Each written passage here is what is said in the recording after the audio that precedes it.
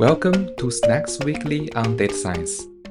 This podcast is all about making data science and machine learning knowledge accessible and less intimidating. Today, our topic is about customer segmentation and how to make it happen using a very simple yet powerful machine learning algorithm. This topic is based on a tech blog with the title Introduction to Clustering-Based Customer Segmentation, written by a data scientist from Microsoft. You can find the link to the blog in this episode's description for the reference. Throughout this episode, we'll dissect the topic from both business and data science angles. Now let's dive in. On the business side, let's take a look at what is customer segmentation. Customer segmentation is a fundamental technique in business and marketing analytics, enabling the company to dive deeper into user behaviors and patterns associated with their product and services. There are multiple places where customer segmentation will be used in the product and marketing settings. On the product side, it is not uncommon to see companies have different mobile apps developed for different countries for their localization needs. On the marketing side, it is very important to understand which type of behaviors these customers have. For example, when we're trying to prevent churns from happening, it's important to know which type of customers or which group of customers is likely to be churned in the next 1 week or 1 month, so that one can use targeted email marketing approaches or notifications to address that specific needs. Now we know what is customer segmentation. Let's take a look at the 4 major types of segmentation bases. The first one is about demographics. This is very commonly seen, including ages, gender, income, education, social status, etc. The second one is about geographics. As what we have described in the previous example, this geographics segmentation including countries, regimes, and the size of population, etc. The third type of the segmentation is psychographic.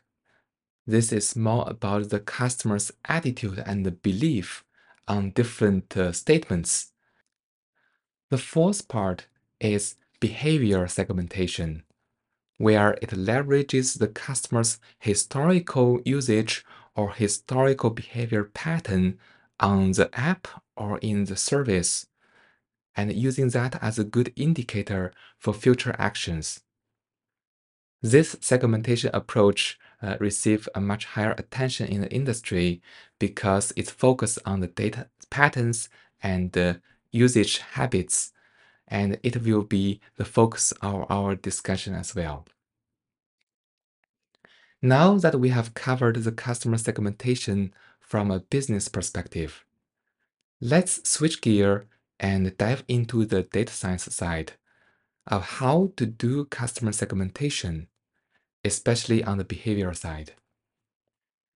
First one, on the data science perspective, we need to understand what is the feature space that we are operating up on.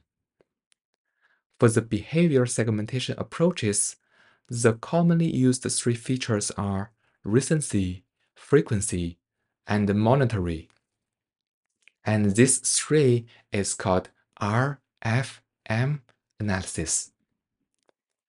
The recency describes how recently this customer uses this product or service. The frequency tells how frequent these customers use this service. And the monetary is related to how much monetary value this customer has invested into this product or has spent on this product. With the recency, frequency, and monetary analysis, it can provide a reasonable picture about a snapshot view on how this user acts on this product. Now we understand what are the three types of features we can use for customer segmentation based on the behavior side. Let's take a look at the algorithm perspective. The algorithm we'll be using is the clustering algorithm.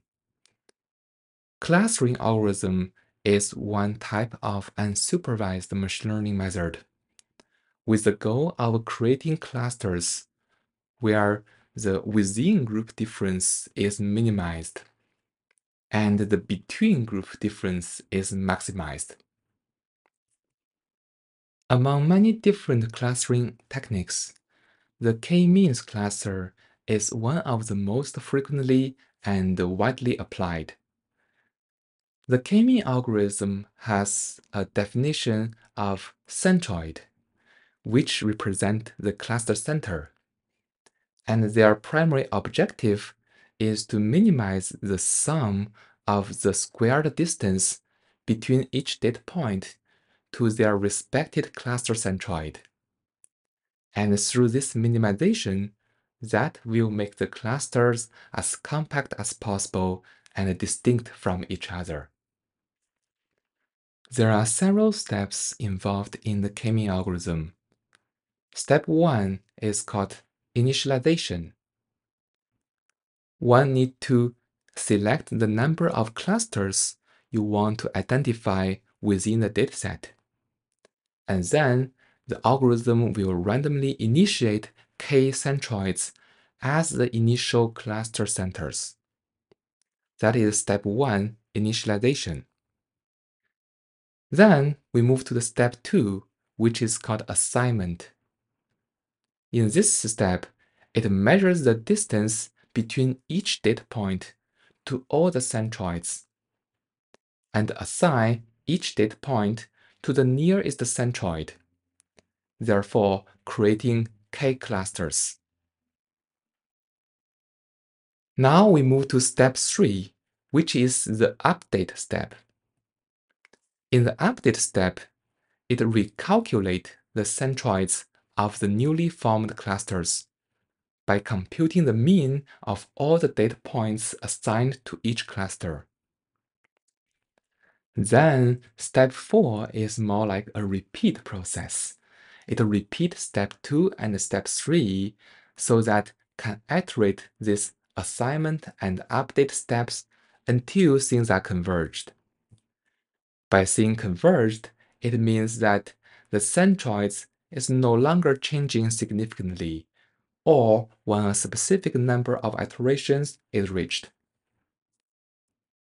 After the full step has gone through, the algorithm ends up with k different clusters, and each have their characterized centroids, and each data point belongs to the cluster with the nearest centroids. The cluster algorithm is completed. After knowing how the k-mean clustering algorithm works, it is very important for us to take a look at the hyperparameter, which is the number of clusters involved. This hyperparameter can be tuned, which means that we need to find the right number of clusters involved.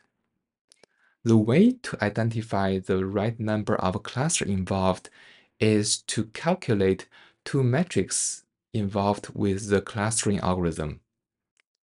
The two metrics involved are called distortion and inertia.